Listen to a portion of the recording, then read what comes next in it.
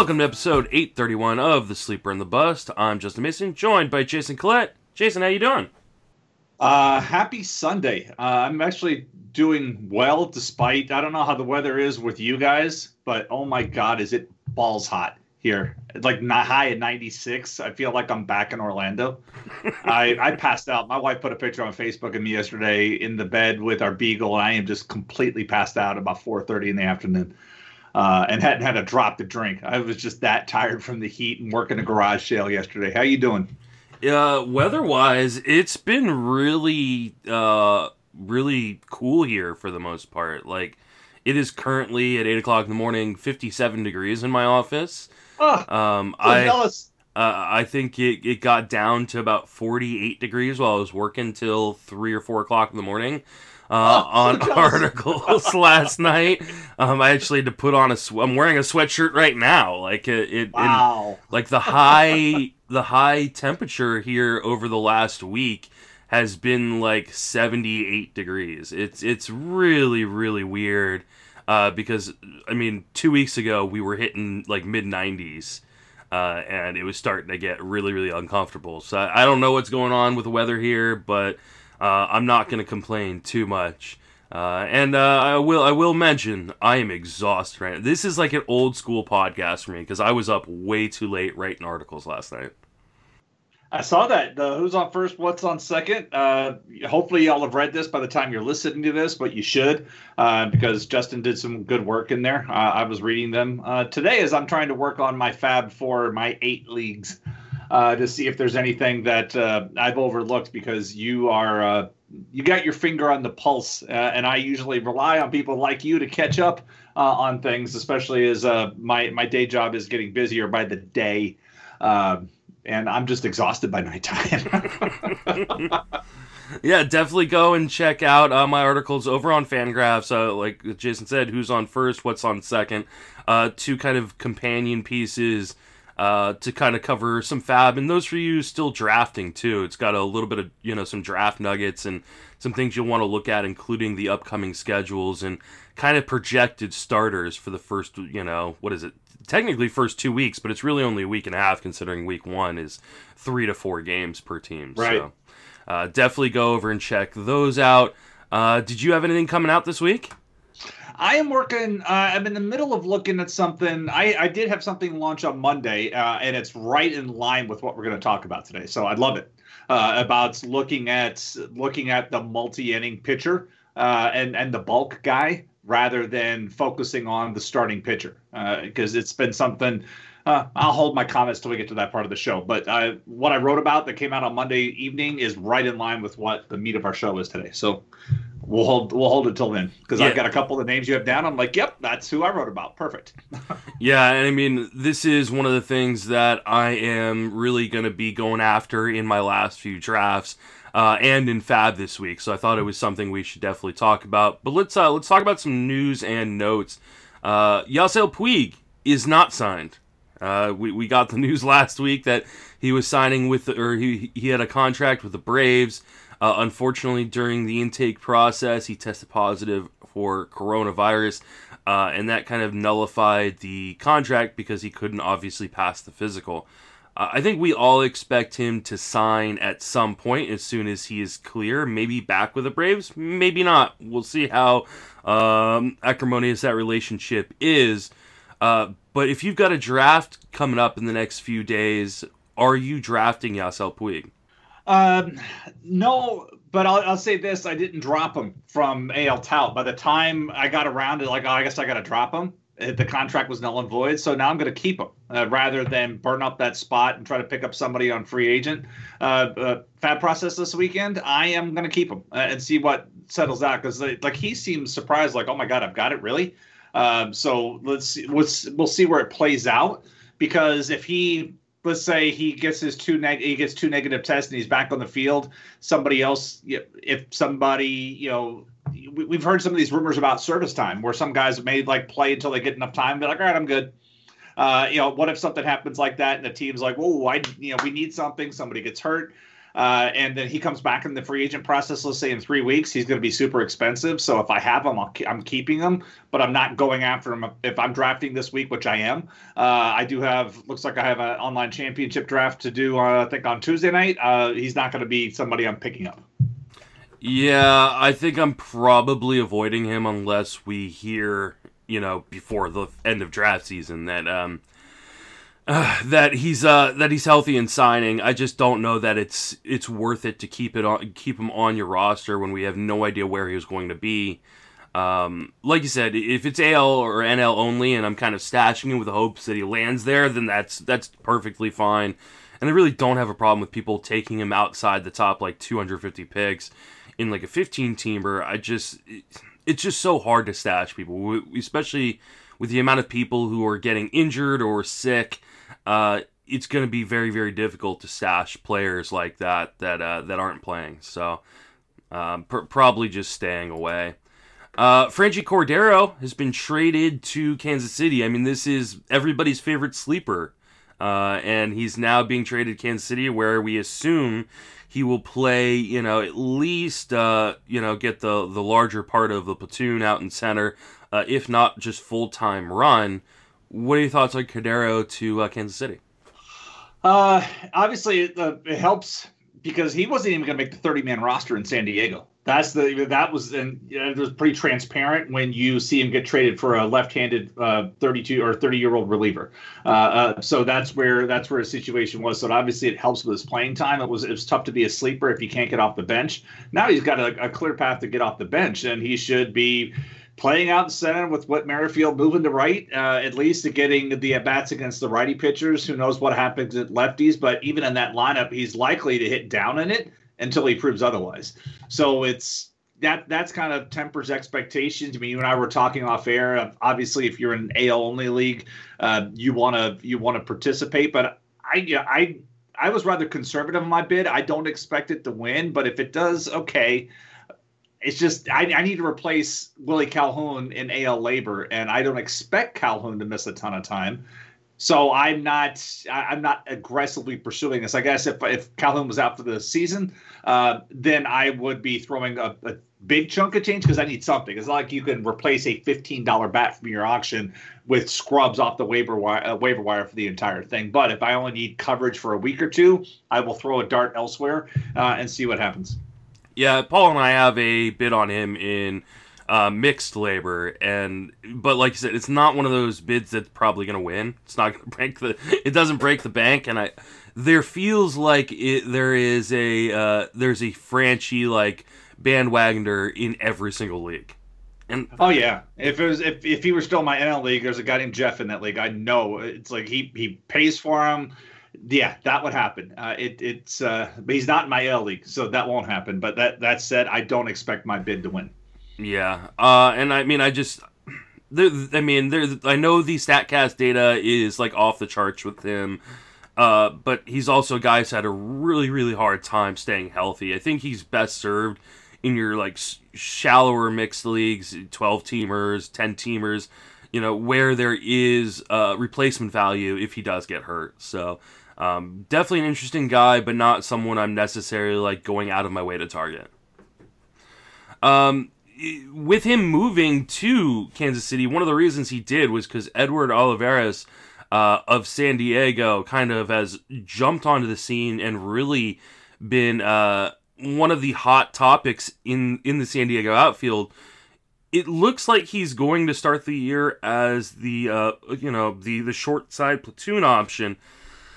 That being said, they're starting the season, their first 3 games, 2 of them are against lefties, Madison Bumgarner and Robbie Ray. This is a guy I am targeting in NL Tout and in other deeper leagues. What are your thoughts on Olivares? It's interesting with him because he is young, he is on the short side, so you would figure his path of playing time is platooning with Grisham or Josh Naylor, or somebody getting hurt. And then you look at just through StatScout and say I've ever seen the guy swing a bat, but some of my initial red flags has never seen a pitch in AAA. Yes, you look at he's progressed slowly, but I do like is that high A. Double-A. I do like guys that do that, but to skip Triple-A for me is a concern. That said, when you look at what he does in Double-A, and you look, you're like, wow, 18 home runs, 35 stolen bases. That's interesting. And so I wouldn't say completely pass on him in a shallower league.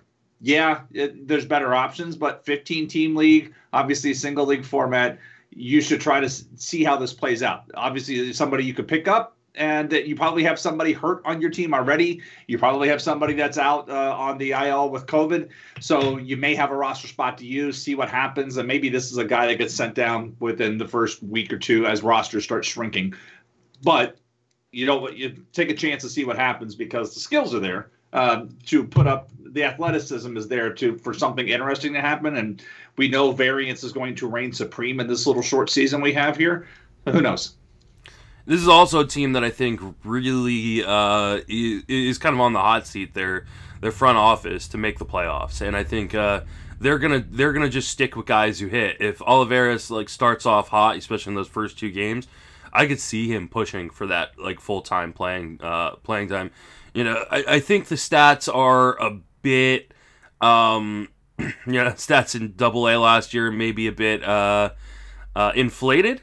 Because I don't know that he is a guy that has a ton of speed and will be stealing 35 bases. But if he can kind of get full-time playing time, I think he is definitely a guy who can kind of contribute in 3 or 4 categories, including home runs and stolen bases. So that's definitely an interesting guy to target. And like I said, someone I will be targeting in some of my deeper mixed leagues and NL onlys. Yesterday, the manager of the Nationals kind of backtracked a little bit on Carter Kieboom starting. He mentioned that Asdrubal Cabrera will play third as well as Carter Kieboom. This is a little bit of a reversal from him pretty much saying Kieboom was the starter. Are you worried about Carter Kieboom now? I would be a little bit. I mean, they went out and grabbed Cabrera for a reason. They like the skills, the flexibility, and if they want to use him, that's where it's going to be. I mean, Kieboom's going to play at the bottom of the lineup to begin with, but to me, what that signals is short leash. And if he struggles out of the gate, he could be swapped out and be put to the bench. So if he's gonna have a spotlight on him even at the bottom of that lineup, because you look at what they've got, and they have good quantity. Obviously, they've got a couple of absolute studs there, but that's at the bottom. We're going to see how that plays out. And even if it's a defensive struggle, that's where you have to worry about stuff at the plate, carries over to the field, vice versa. But that, to me, what I see the larger language is short leash. Yeah, I completely agree. I mean, I think they're going to give him run early on in the season, but this is going to be a very, very competitive division. It's a team that just won the World Series and would like to make another run at it this year. And so I just don't think... I think what this says is not necessarily a lack of confidence in Carter Kieboom, but just the truth, which is if he struggles, they're not going to have time to let him continue to struggle, especially because he's not a premium defensive player, as a prospect. So...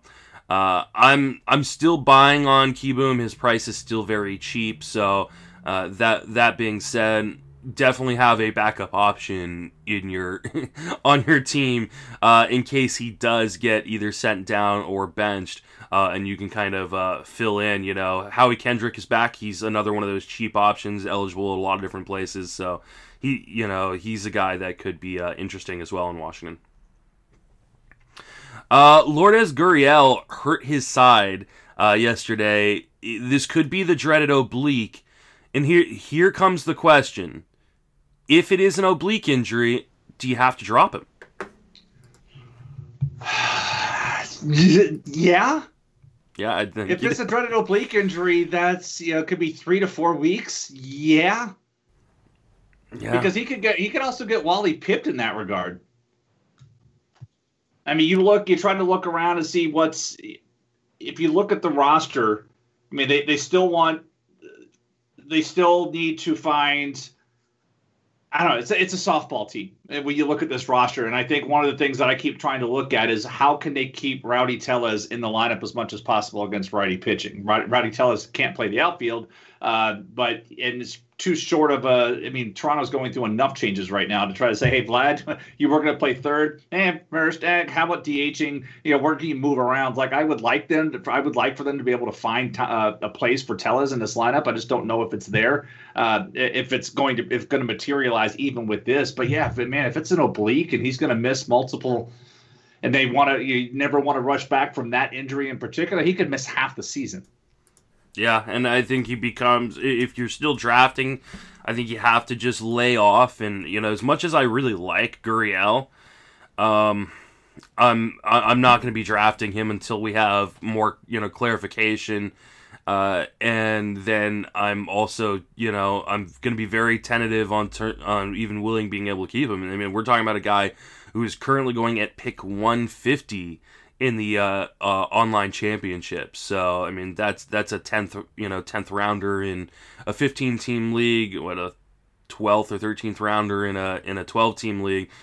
I mean, that's where you start getting to that demarcation line of guys get injured and you can't stash them, especially if you're going to miss. I mean, he could miss 3 to 6 weeks if it's an oblique injury, and that's, I mean, like you said, that's over half the season if it's closer to the 6 side. Yeah. All right. Let's see. It's Freddie Freeman. He is returned, and he is expected, or at least he's trying to be ready for opening day. The question becomes, where would you draft Freddie Freeman if you're still doing a draft? I've seen him go as early as the 2nd round and late as the 5th round, I believe, in the main events. I'll double check that, though. Yeah, I'd be on the conservative side of that, because if you look at the story, thought it was in The Athletic this morning, talking about him hitting 104.5 on his fever and how it's, he's just back. When he finally got his second negative test, he went back to the field, but he's missed a lot of time. And you have to be concerned about timing and things. I don't care how great of a hitter you are, missing that much time and having your body go through that much, it's going to take its toll. I can't take him in the 2nd, 3rd, or 4th. If he's still sitting there in the 5th, I have a really tough time passing on him. But I can't. These guys aren't going to be able to pick up where they left off physically. Especially him, what he went through. And that's where I can't. Other people, if they get it and it works out for them, more power to you. That's why some winners take more chances. This won't be one of those guys. Yeah, his min pick in the main event so far is 18th, and his max pick is 51. So, and I was in a draft recently where he went right on the turn in a main event qualifier. He went 15th overall. And this was while he was missing time with COVID.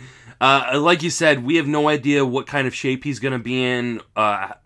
We've seen the before and after pictures of people who've struggled with COVID. They're not pretty at all.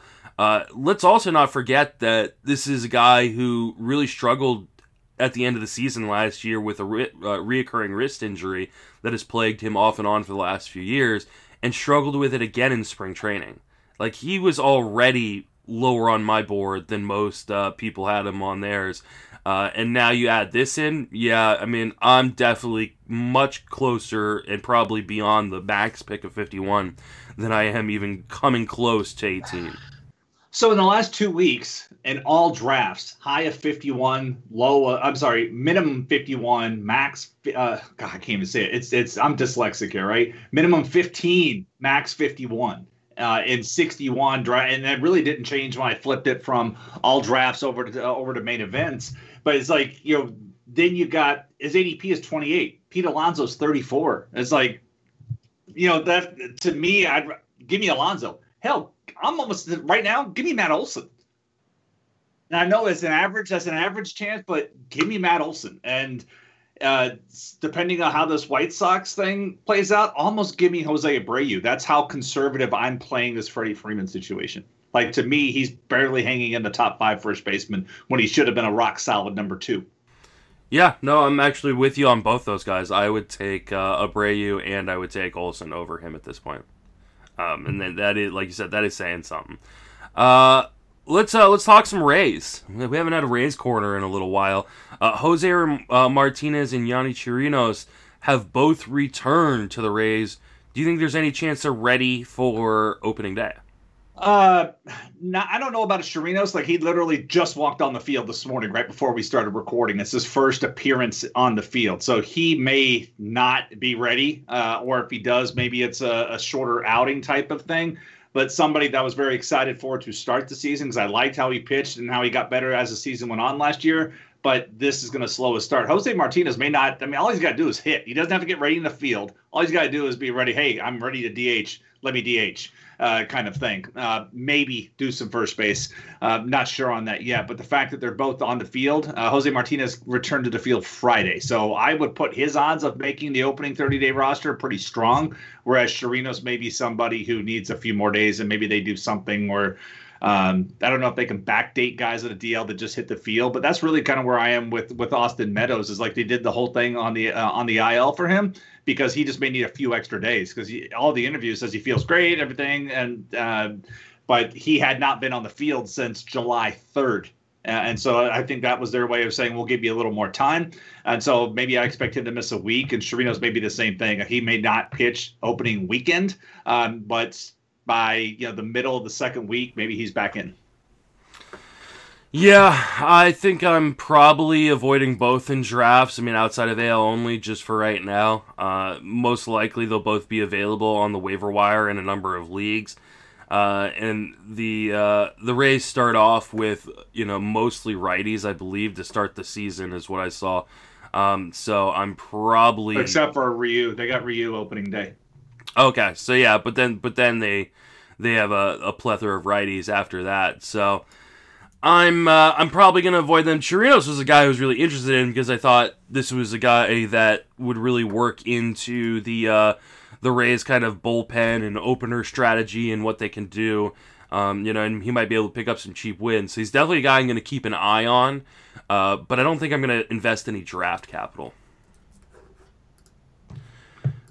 All right, let's talk about the final piece of news before we start talking about some fab, and that is the Blue Jays have been denied by the Canadian government in playing in Toronto. The city of Toronto had agreed, but I guess the federal government does not like what's going on here in the United States in terms of our COVID stuff, so they are going to not allow the Blue Jays to play in Toronto this year.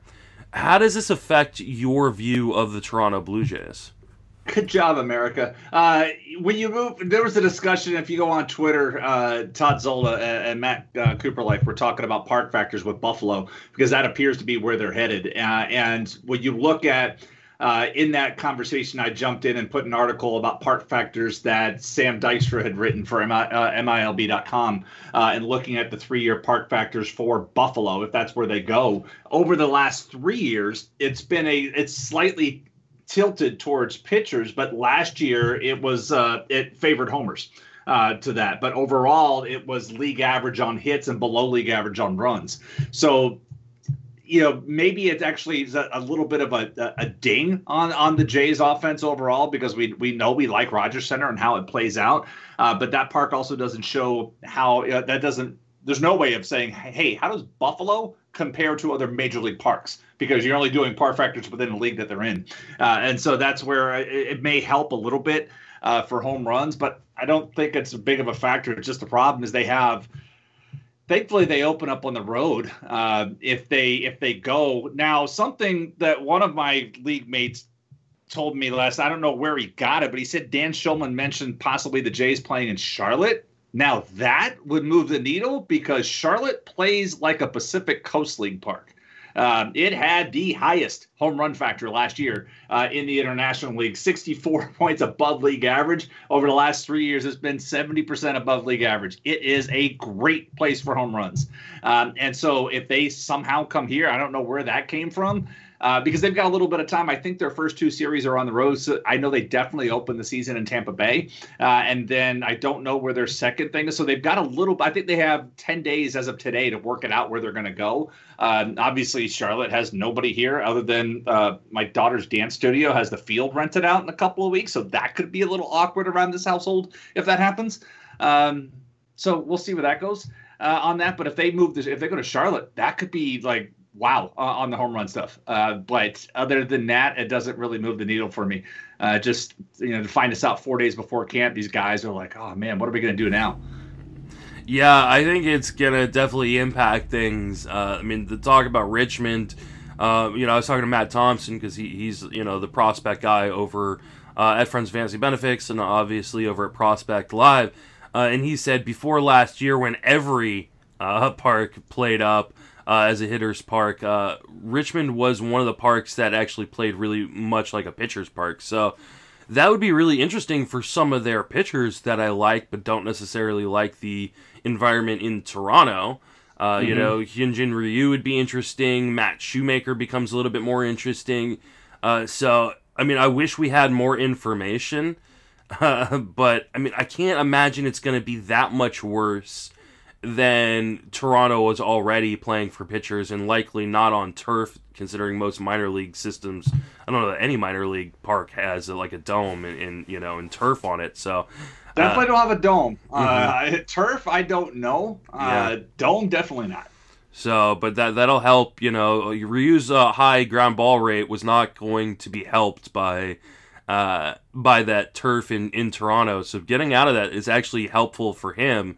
I'm not super worried about the majority of the hitters that I was targeting in Toronto. Most of them have real power, guys like Teoscar Hernandez and Vlad Guerrero, and in Lourdes Gurriel Jr. if he is healthy. So I'm not necessarily worried about it affecting the hitters. I'm more actually intrigued by the fact it could help the pitchers. And obviously, I think there was a little bit of fear that some guys would just opt out in Toronto if the restrictions were too tight on them and they weren't allowed to see their family and they had to quarantine for 14 days after every road trip. It pretty much means the whole season. So, this is it definitely makes Toronto a bit more interesting for me. It does. Well, let's see. I mean, like I said, just give them a place to play, everybody want to keep everybody safe, but these guys deserve to know where they need to go. It's like I feel bad. You try to put yourself in their shoes. Like, okay, you probably made some kind of short-term lease in Toronto, and I saw that they're doing some kind of the province was trying to do something like relief, some kind of relief funds kind of thing that said, look, we'll take, I know we did this to you on short notice, because apparently the province and whatever they worked out was only for preseason. It was never for like perpetuity. But you had to plan ahead. And so when they finally got no, we're not going to let you guys in. We still don't like what we're seeing. And they have to think about their citizens first. They can't think about the sports team. And there were a lot of a lot of people jumped to react like, hey, what about hockey? No. The American hockey clubs are staying in America, and the Canadians are staying in Canada. They're not allowing those two to mix. So that's where it's a little. And the NBA is all in their bubble. So it's they didn't want to have like, hey, you're coming from the hotbed in Florida. Let's come up. Hey, you're coming from Texas. Well, actually, no, they would have just had Florida and Miami coming, and that's what they looked at and said, yeah, no, I think Florida. Good job, Florida. I think Florida was enough for them. Alone was enough for them to say, yeah, we're not doing this. I mean, they've kept the border shut. Not even allowing New Yorkers into Canada. But I think the chance of taking teams from Florida and other teams that were traveling to Florida, I think was the breaking point. Yeah, I just don't understand as an organization. Like, I don't blame Canada at all. Like, I mean, they got to do what they got to do to keep their, people safe. I just, as an organization, how do you not have this figured out? If you thought that there was any chance that this was going to happen and the writing seemed to be on the wall, figure out a different location. Just don't even mess with it. You're like you said, the season starts in 5 days. Like, this is a lot of now rushing around to figure out like where the team is going to be located. Players have to figure out where their families are going to be located for the season. This is an absolute nightmare for them. Yeah, I mean, you've had all this time. It's like, to me, it's just crazy how you don't have plan A, plan B, plan C. I mean, and I say A, B, and C because school districts. I mean, if you're a parent listening to this or you're an educator listening to this, you know your school districts have had to come up with plan A, B, and C and have it ready to see what's going on. Plan A is business as usual. Plan C is remote learning. Plan B is that blended model of something. And a lot of, if you look on social media this week, you hear a lot of people saying, oh, we chose plan B. My school district, Charlotte-Mecklenburg, chose plan B plus. Where they're starting the school year, like you have 4 live days. There are 8 groups A, B, and C, and so you have 4 days, and then you come home for remote learning for the foreseeable future. And then they'll review things because the governor gave guidance and said, look, you cannot do plan A. I mean, North Carolina, look up the data, make your own judgment, but he said no plan A at all. So it's either plan B or plan C or some hybrid in between of where things are. South Carolina has delayed. They're supposed to start school August 17th. They're now looking at September 8th. They're just saying, look, we're not going to do this stuff right now. We're just going to postpone it 3 weeks and see if 3 weeks helps. Hint, it's not going to help. But that's where these teams should have had the same thing. They should have had A, B, and C, and Toronto should have known, okay, if we can't come here, then can we do Buffalo? And if Buffalo tells us no, where else can we go? And it seems like they kind of said, well, we're just going to stay here. And baseball, I mean, baseball is going to be part of this too, right? And then plan B was only just started kicking around about a week ago. We're like, oh, yeah, Buffalo will let us in. Oh, maybe Buffalo doesn't work for broadcast. I don't know. You know, what you should have had the what if Buffalo doesn't work? Where else do we go? Do we stay in Florida and play outdoors in Dunedin? Summertime outdoor baseball in Florida, fans or no fans, you just got to play on. You have to hope that the rain doesn't impact the game. And then do you play in Tropicana Field and just alternate schedules? So when the Rays aren't using Tropicana Field, the Jays are using Tropicana Field. Or do you send the Jays on the road and all of a sudden they're playing a bunch more road games? And they should have had this worked out. They've had plenty of time. Mm-hmm. Yeah, this is this is just another one of those MLB clusterfucks. I just don't understand how they didn't figure this out. Let's talk some Fab. So obviously, you know, I wrote up most of these guys and a ton more over on my 2 pieces. That's over on Fangraphs. You can obviously go check those out. One is a piece on, you know, kind of a primer for this week, and then one is a primer for next week. So let's say, you know, my TGFBI team. I could pick up some guys. I don't really necessarily need to. I've got my, you know, most of my guys have survived the pandemic and aren't injured and aren't sick, so I don't necessarily need. There's no way you're talking about your teams. Nobody injured, nobody sick. Are you looking at somebody else's roster? Because there's no way that's your roster. You know, I keep getting these jokes and stuff, and don't get me wrong, I deserve them for what I did in my main event last year. Like Rob Silver, he just drafted a main event last night, and like the first thing he did when he was done, it's like, oh my god, I drafted a Justin Mason team. What am I gonna do? Hey, own your brand, buddy. That's good. But yeah, no, like I've learned my lesson. If you and this is what it means to be a fantasy player. If you don't learn your lessons, then you're gonna be in some trouble. But yeah, I am very, very risk averse coming into this season because of last season. So yeah, no, I'm not falling for it. So luckily, in like my TGFBI team, like I don't have any injuries, and I actually got guys back. Like, you know, I got Clevenger in the 4th round, and you know now he's looking like a 1st or 2nd round pitcher in that format. But I don't have guys to pick up. But so you know, this other article I did, the who's on or the what's on second, or who's on second, one of the two, is a piece that looks off into the future, into next week, and guys who might be worth stashing. So definitely go check those pieces out on Fangraphs. But in the meantime, let's talk about Nathan Eovaldi. He's going to be the opening day starter for the Boston Red Sox. And it's a pretty nice matchup considering they play in the Baltimore Orioles. So is he a guy you're willing to pick up coming into this first week of the season? So this gets back to our earlier conversation, like, hey, I play in too many deep leagues. But then again, I have Eovaldi is on my AL Tout staff. And I think I paid like $3 for him, which really surprised me that he went so, because he was looking good in spring. But that's the only club that I have Eovaldi when I look at my roster. But I did like what I saw from him in the spring. But I like him even more so now in this season because, you know, I feel like back in the day when Tim Russert would bang on his desk and say Ohio, Ohio, Ohio about where the presidential election stuff would go. But it's like I've been banging on my desk this offseason saying, these are the types of guys, because pitching is going to be so non-traditional this year. Yeah, your Verlanders and your Haas's, those guys are going to do what they normally do. Now, I don't think we'll see a complete game in the major leagues this year unless somebody is in pursuing a no-hitter or a perfect game. That's really the only chance I think we have for that. But when you look at some of these other guys, it's like this is what you want. For Eovaldi, what I like about him, he's always been, hey, he should be a 2-time through the order guy and get out. And I think now that's what's really going to play up. So I like him in this capacity. Now, the only thing I have, and we'll talk about this more with the other guys, is, and I think we talked about this a little bit last week. There's absolutely relievers are absolutely going to earn more wins than starting pitchers this year. There's no doubt about that.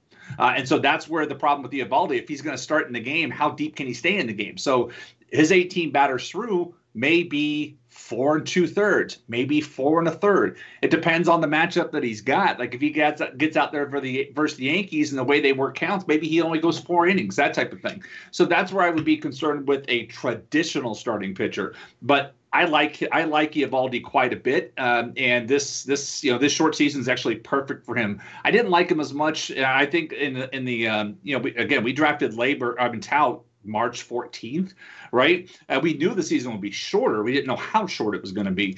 But in the short season, yeah. So most of your concerns about workload and his arm, I mean, the guys had a lot of work done on that right arm.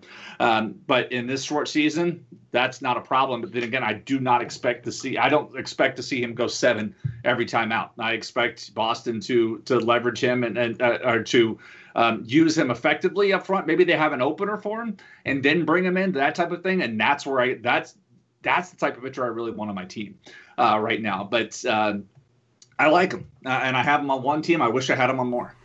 Yeah, I've got him on a number of teams. He was a guy that I was interested in because of the price and obviously the upside. And I think this season, like you said, plays perfectly into kind of what his skill set is. And that's a guy that probably can't hold up over a full season anymore. That being said, like I understand your concern about them bringing in a reliever pretty quickly. I mean, obviously a lot of guys are going to face that early on in the season. Here's the problem with Boston. Do they even have a reliever worth trusting for multiple innings?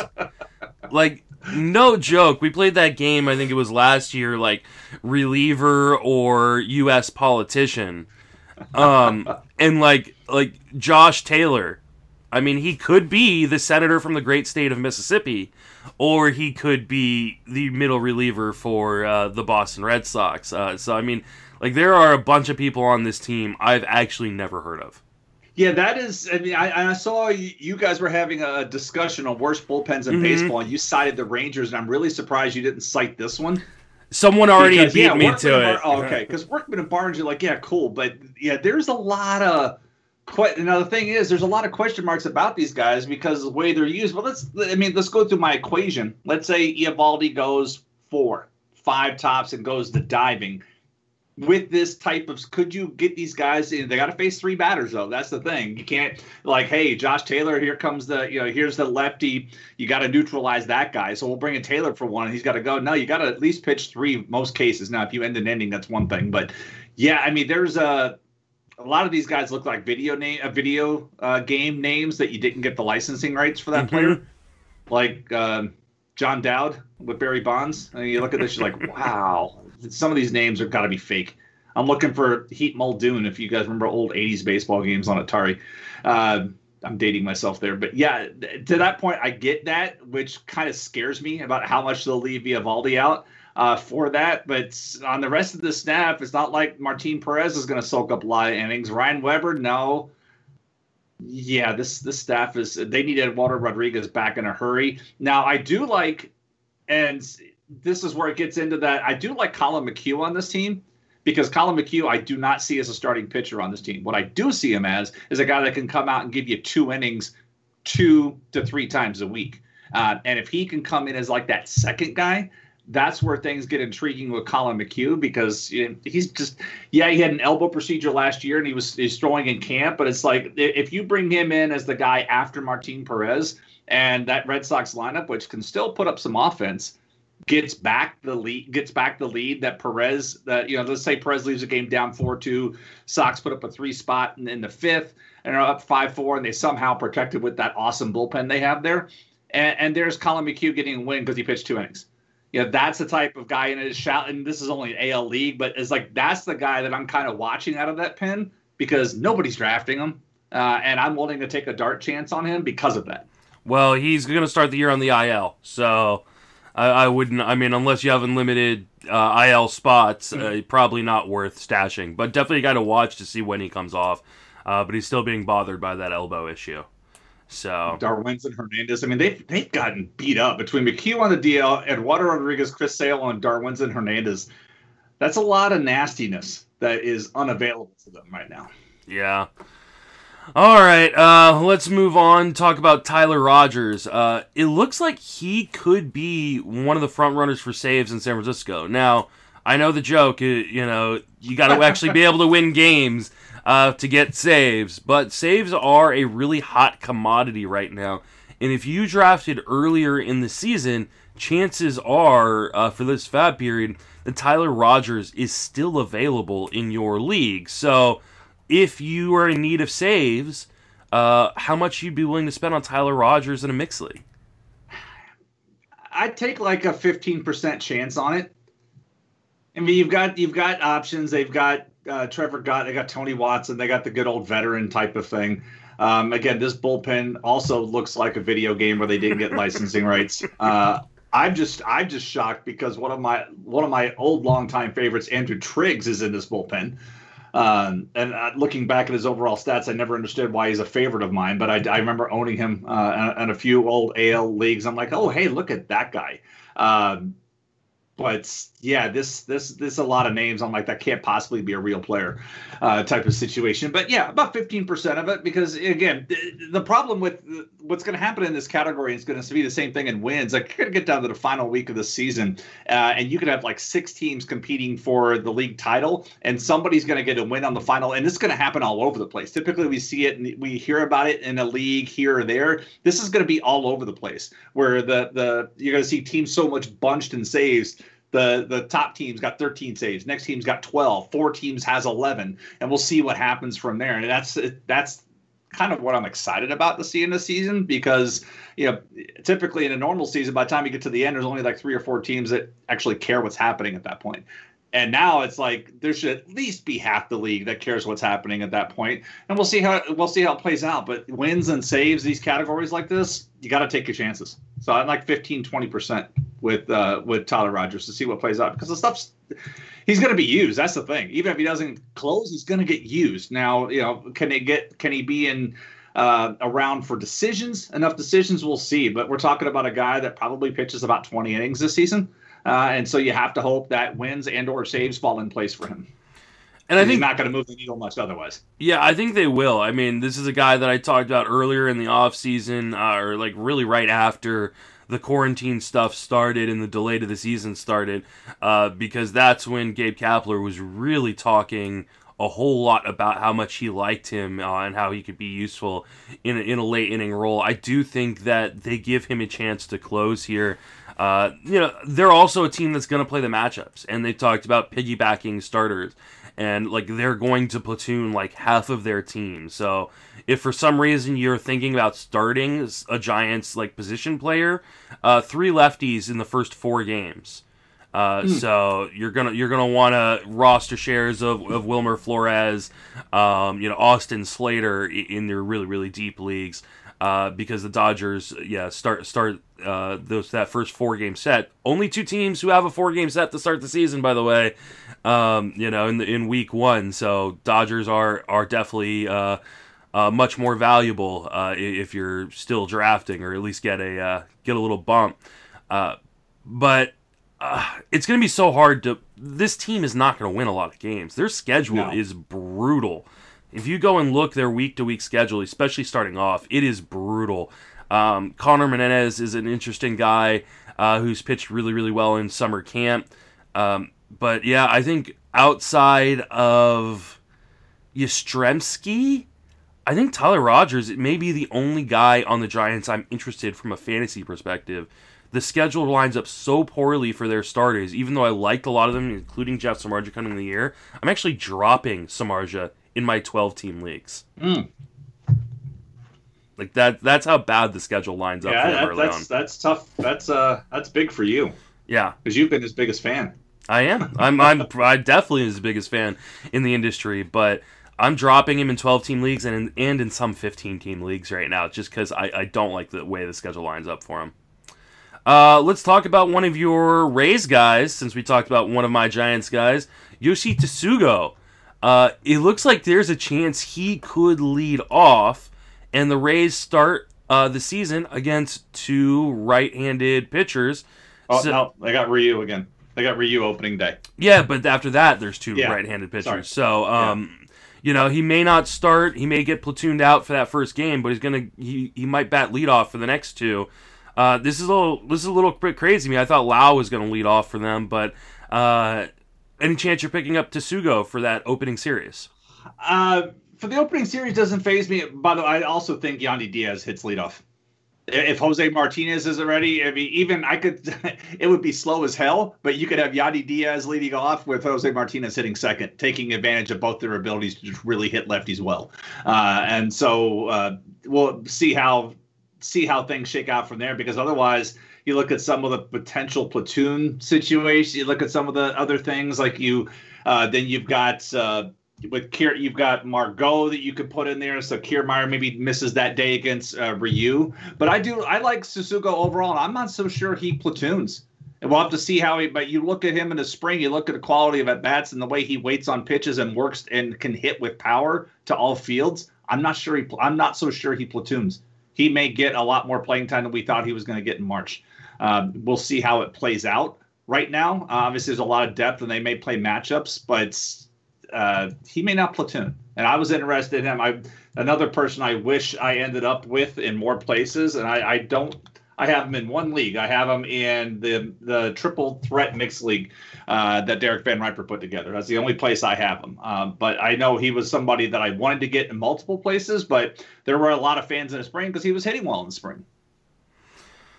Oh, that would be really interesting if he didn't platoon, because I was really avoiding him because of the platoon situations, but maybe he's the guy that I can take a little bit late if it doesn't seem like he's going to platoon, at least early on. So definitely a guy I'm interested in. Any guy who hits at the top of the lineup, even if platooning, is interesting to me because added plate appearances. So it's definitely something I'm willing to kind of at least pick up and stream. You can stream him in and out of your lineup if you need to, especially in shallower leagues.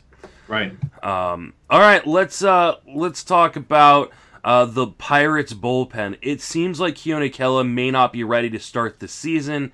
They have got Kyle Crick, Richard Rodriguez, Michael Feliz, and Nick Burdi. Who's the guy that you're most interested in? I'm most interested in Burdi, and the background on him. We talked a little bit. If you happen to hear the RotoWire show on MLB Network Radio on Saturday, we talked a little bit about this.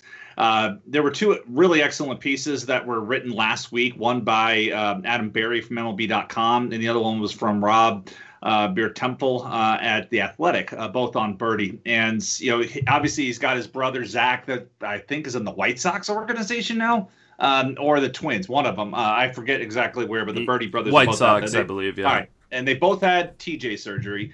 But you may remember Nick from last year because he was the guy who threw a pitch and we thought his arm broke. And he had thoracic or he walked off the field. His arm was dangling. He went down to the ground. And he had thoracic outlet syndrome surgery in April. Now, I know we talked on this podcast about the impact on that with Chris Archer and the poor track record from that particular surgery. But in the spring and in the summer camp, Burdi has picked up where he's left off. And Burdi is a guy that touches triple digits with his fastball and has a really good slider. So, and I know this sounds cruel and maybe a little bit crass, but that arm is on borrowed time. Between TJ and a thoracic outlet surgery, that arm is on borrowed time, and If I'm him, I'd be like, give me the ball in the night. I will close. I will do whatever you want me to, and I will keep throwing until my arm quits on me. And I think he has the stuff, when you look at the overall stuff, options in that pen, to be the guy that, now, again, he may only get 4 or 5 saves for the entire year, but that's the guy out of, if you said, okay, put some money down on these 4 guys. I know he doesn't have the experience, but he has the stuff, and the reports have been very positive about him lately.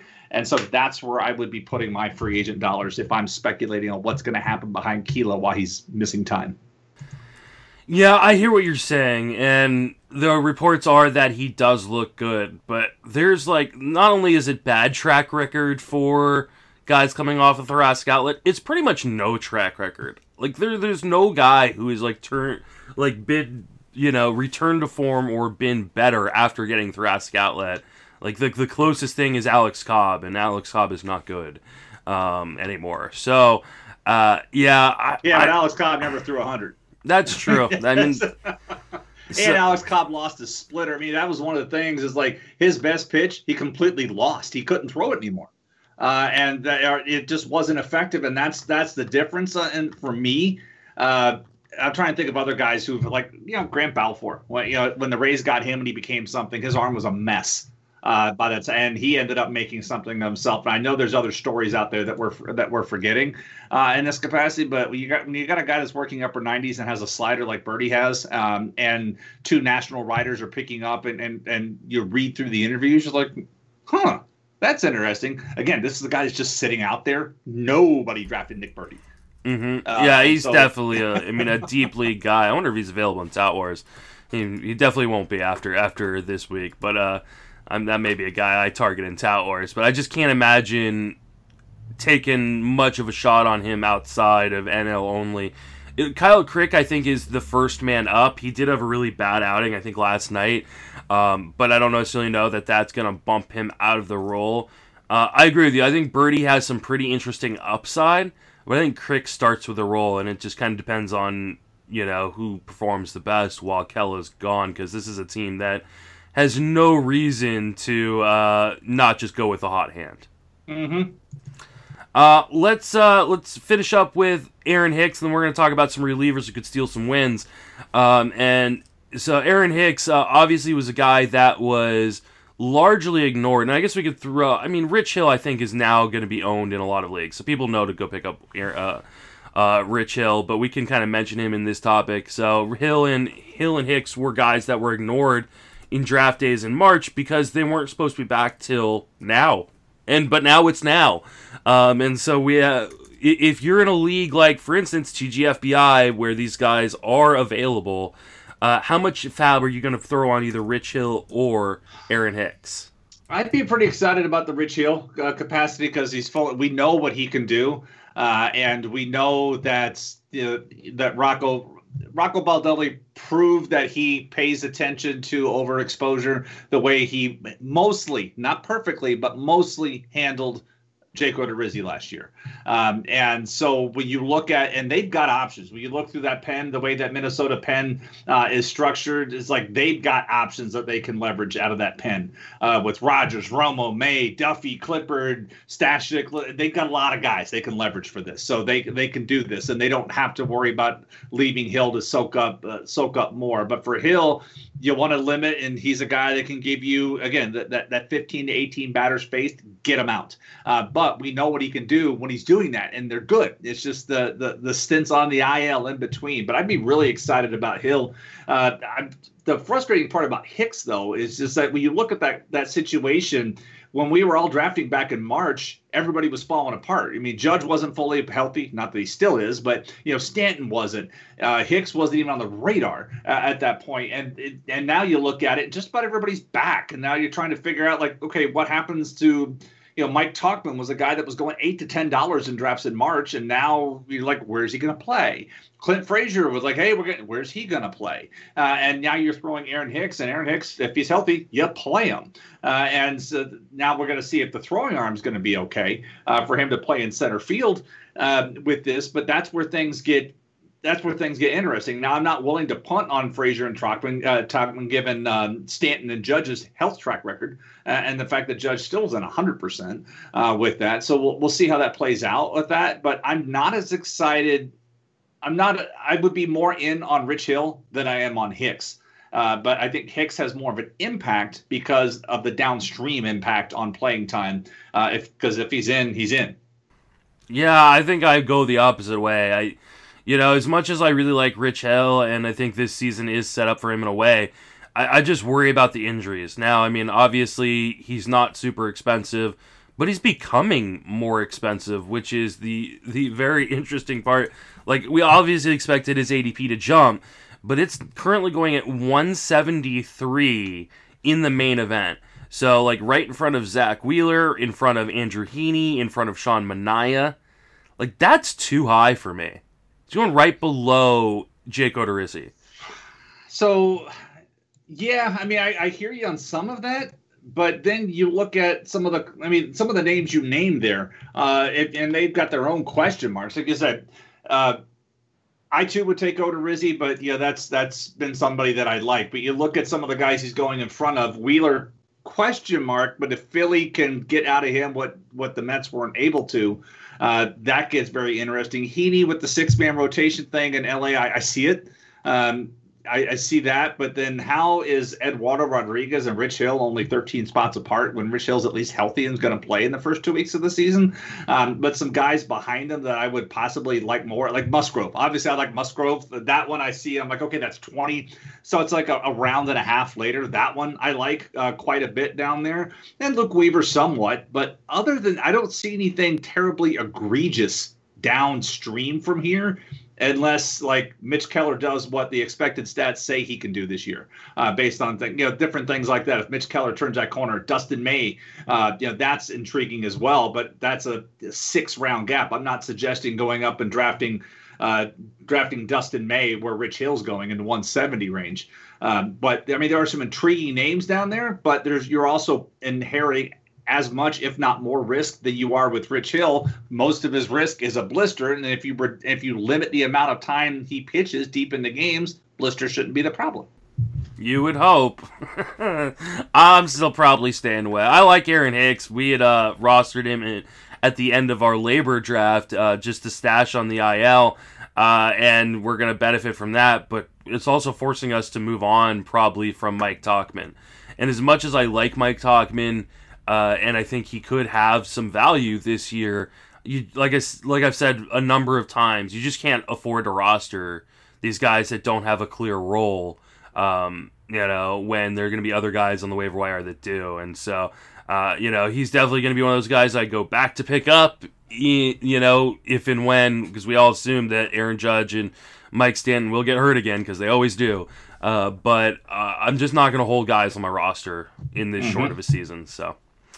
All right, let's talk about some relievers that could steal wins. I highlight a number of them in my pieces, and we're going to talk about a few of them right now. Here's what I'm going to do. I'm just going to throw you out the whole list, and you tell me if you're interested in any of them. So we've got Dustin May of the Dodgers, obviously going much higher because he is a top prospect than these other guys. He is facing against the Giants. Nick Pivetta, who is, was everybody's favorite sleeper last year that really just never woke up. He gets the Marlins to start the season.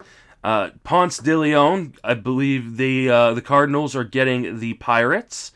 Yusmeiro Petit, I believe he gets the Angels, but obviously he's more of a factor of the A's likely limiting their starters, especially early on. And then Tyler Mahle gets the Tigers. So who out of these guys are you interested in? And then if you've got any other options, feel free to throw them out there. See, I'll say this. I like all of these guys for the entirety of the season for this role. It's like when you look at guys that come in that aren't going to be in the rotation, but are going to be the next man out, because we were talking, I forgot exactly who I was talking to the other day. It's like and this is before I made the decision to do another draft, but if I were drafting another team, give me one ace give me one awesome closer. Like if I could have my druthers, like I'll take Garrett Cole and I'll take Josh Hader in the first 4 rounds. And then I will fill my staff up with these types of guys that can get in that. And this is what, and same type of like relievers, some guys that late leverage guys that don't have a closer role. It's okay. They're saves are going to be all over the place this year, but these are the types of guys that I like because limited usage. It's like, okay, if they were going to be in the start and go 5-6 innings, not as excited about them. And I think Mailey's a perfect example of this. It's like last year, Mailey, his first 2 times through the order, had a 3.58 ERA, a 1.20 WHIP, and struck out 26% of the batters he faced. That's first 2 times through the order. Now, he got absolutely blasted when he got left out there. And part of the problem, and talking to Doug Dennis, was Mailey didn't want to get pulled from games. Like, he would pitch a fit when they came and got him, but he had the second worst weighted on base average after 2 times through the order last year. Aaron Sanchez was the only guy with the worst one, right? And so Mailey, somebody who's tough to roster because he's given up 1.74 home runs per 9, has a high WHIP. You look at overall, but you reduce his exposure and let him do 15 to 18 batters faced, 358, 120, 26% strikeout rate. That's all ownable. And all of a sudden he's going to get wins when he's coming in to replace somebody who didn't, maybe they're on pitch limits and they're only getting 60 to 70 pitches and then somebody else comes in. This is why I like Mailey quite a bit for that. And if he was available, this is somebody that I'm trying to get on my roster and keep all season. And like I said, all 5 of these guys I would be very interested in for the entirety of the season, because getting back to the Ohio, this is where I think or believe rather that the value is in fantasy this year, because starting pitchers, they're good. The good ones are going to help with the ratios, but without the wins, and wins getting all over the place, with all of these managers talking about shorter leashes and taking advantage of the larger rosters, wins are going to be tough. But everybody who's owned Ryan Yarbrough the last couple of years, it's been great because he comes in after an opener, picks up a win, that type of thing. You're going to see more openers this year. And I would say Trevor Richards is a guy you don't have in this list, but if I would be heavily investing in him, because you go look at him, go look at what he does at least just one time through there, 12 to 15 batters. He's incredibly effective as well and has similar numbers to Mailey. Last year when I took a dive his first 2 times through the order, 298 ERA, 125 WHIP, 23% strikeout rate, 231 average against. That plays up. You look at the overall numbers. How can this guy be a starting pitcher? Miami left him in too long. Tampa Bay doesn't have to do that. And so that's where I believe a lot of the value is going to be this year, because it's going to be these guys coming in after the starter gets pulled early or after an opener. And if you're you want to differentiate yourself from your pack in your league, get these pitchers who are going to have more decisions. Because as I said early in the show, there is absolutely no doubt relieving pitchers, not relievers, but relieving pitchers are going to be where wins are at this year. And we tell you not to chase wins on starters to see where it falls, but you should at least be in the same pool where the wins are going to happen, and they're going to happen in relieving pitchers and not starting pitchers this year. I completely agree with you. And Trevor Richards, along with Jalen Beeks and Yarbrough, all 3 of them are on my what's on second piece. So Matt Strahm, Felix Pena, other names that I really like, and this especially Matt Strahm, because San Diego has already been out there saying we are not allowing these guys. I mean, as a Joey Lucchesi owner, very happy to hear that. But it's that's great. But if Lucchesi can't get through 5 and doesn't get me the win, like the strikeouts and the ratios should be decent. But again, you got to have wins. It's a category in your league, and if you're in a quality start league, I'm really, really sorry. Hopefully, you added wins and you're doing something to enhance that, because that's going to be an incredibly tough category this year if you didn't make the adjustment there. But again, and Vince Velasquez is even another name. I really, really love the player pool of these guys that are going to be the next man in as teams start looking at, okay, my 1 and 2 can do their things. 3, 4, and 5. We're going to try some things out, especially early in the year, with some teams talking about 17 pitchers coming to camp. They're not going to have these guys. They're not going to have 17 pitchers the first 2 weeks of the season sitting on the bench and not using them. They're going to use those guys. And that's where it's going to get intriguing.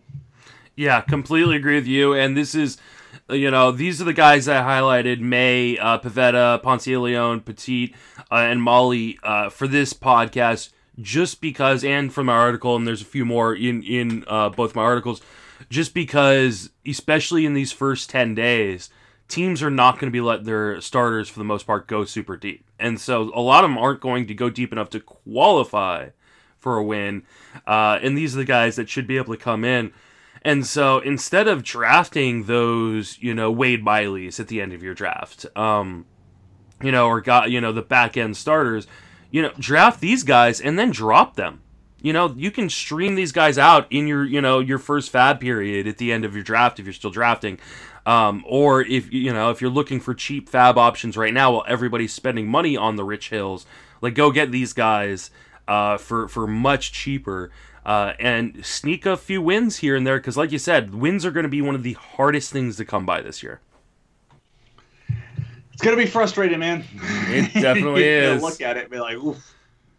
We shall see what happens. Even saves are going to be. Somebody asked me in a RotoWire comment, like, hey, who else do you see getting saves in Tampa Bay this year? I'm like, everybody. 10 people did it last year, but Nick Anderson wasn't one of those 10 people last year. And with the importance of every single game, I don't see your smarter managers sitting there thinking, I got to hold my closer to ninth inning. We're going to leave them sitting out there staring from the bullpen and be like, hey, I'm ready. Now, if it's tight in the seventh, they're going to come in the seventh. And you figure out what you do afterward. Now, I guess you got to have, obviously you have to have some player buy-in there to be like, hey, guys, sit down. Look, I know this is where it's you guys like your roles and whatnot, but hey, every win, every loss counts. It's the typical old rule is everybody starts with 54 wins and 54 losses is what you do with the other 54 that differentiate you from the competition. Well, guess what? You have already had 51 wins and 51 losses, and now you have the rest of the 60. What are you going to do in those 60? Yeah, my math is right. Yeah. So what are you going to do with the rest of those 60 here? And I think I said it last week, and I've said it a few times. If you are a traditional baseball fan, if you're a traditional fantasy baseball player, you're going to hate the season. You're just going to hate it. Try to enjoy it, though, but you're not going to like it. Embrace the craziness. Yeah, embrace that chaos. That's all we can do, and just have fun. And hopefully we come out on top and team survive. So this is that's gonna do it for this podcast. Jason, tell people where you can reach us on social media, and then plug anything you got going on. Yeah, hit me up, Jason Collette. I am working with the NFBC to get a Beat Jason Collette League. As soon as it gets nailed down, I will tweet it out. So if anybody wants to come in and do the easiest thing in the world, which is beat me, they can. Because I've yet to win one of those leagues. I came close, but I'll put that out there as soon as I get it.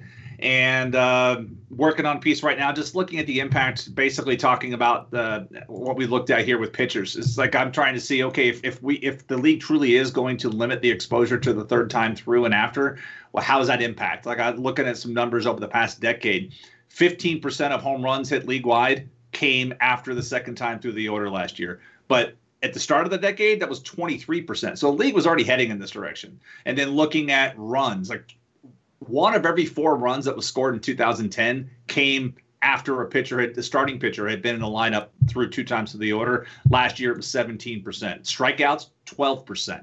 So it's like, even if we do this, it's not, I thought about hypothesizing going into looking at this data that there was going to be a bigger impact here. But so far, these numbers aren't as big as I thought they would be. It's like, if we do the math here, like not every single pitcher is going to be put through. So maybe we adjust home run projections overall by 10%. So if you projected a guy for 10, now he hits 9. Okay. It's not much of an impact overall, but I thought there would be more here. Not going to stop me from writing this article, but I just wanted to take a look at, like, hey, if pitchers are really going to be limited in their uses, what could we potentially be missing? Is the offense going to take a hit? Because pitching, in theory, you would think it's going to be better, and offense is going to be a little more tough to come by with multiple guys coming in to face 3 or 4 batters and not being overexposed. Nice. Well, I'm looking forward to reading that. Let's see. You can reach me on Twitter at Justin Mason FWFB. Reach Jason on Twitter at Jason Collette. Outside of these 2 fab pieces that I'm going to be doing on Sundays, or that will be coming out on Sundays, I'll be doing the Roto Write-Up daily once the season starts, and I think I might be doing the daily grind too, but I got to double check that with Paul. So a lot of content over on Fangraphs. Definitely podcasts at TGFBI and Friends of Fantasy Benefits, and of course here. yeah, that's about it for me. So for Jason, myself, thank you for listening. Have a fantastic baseball season. See you guys.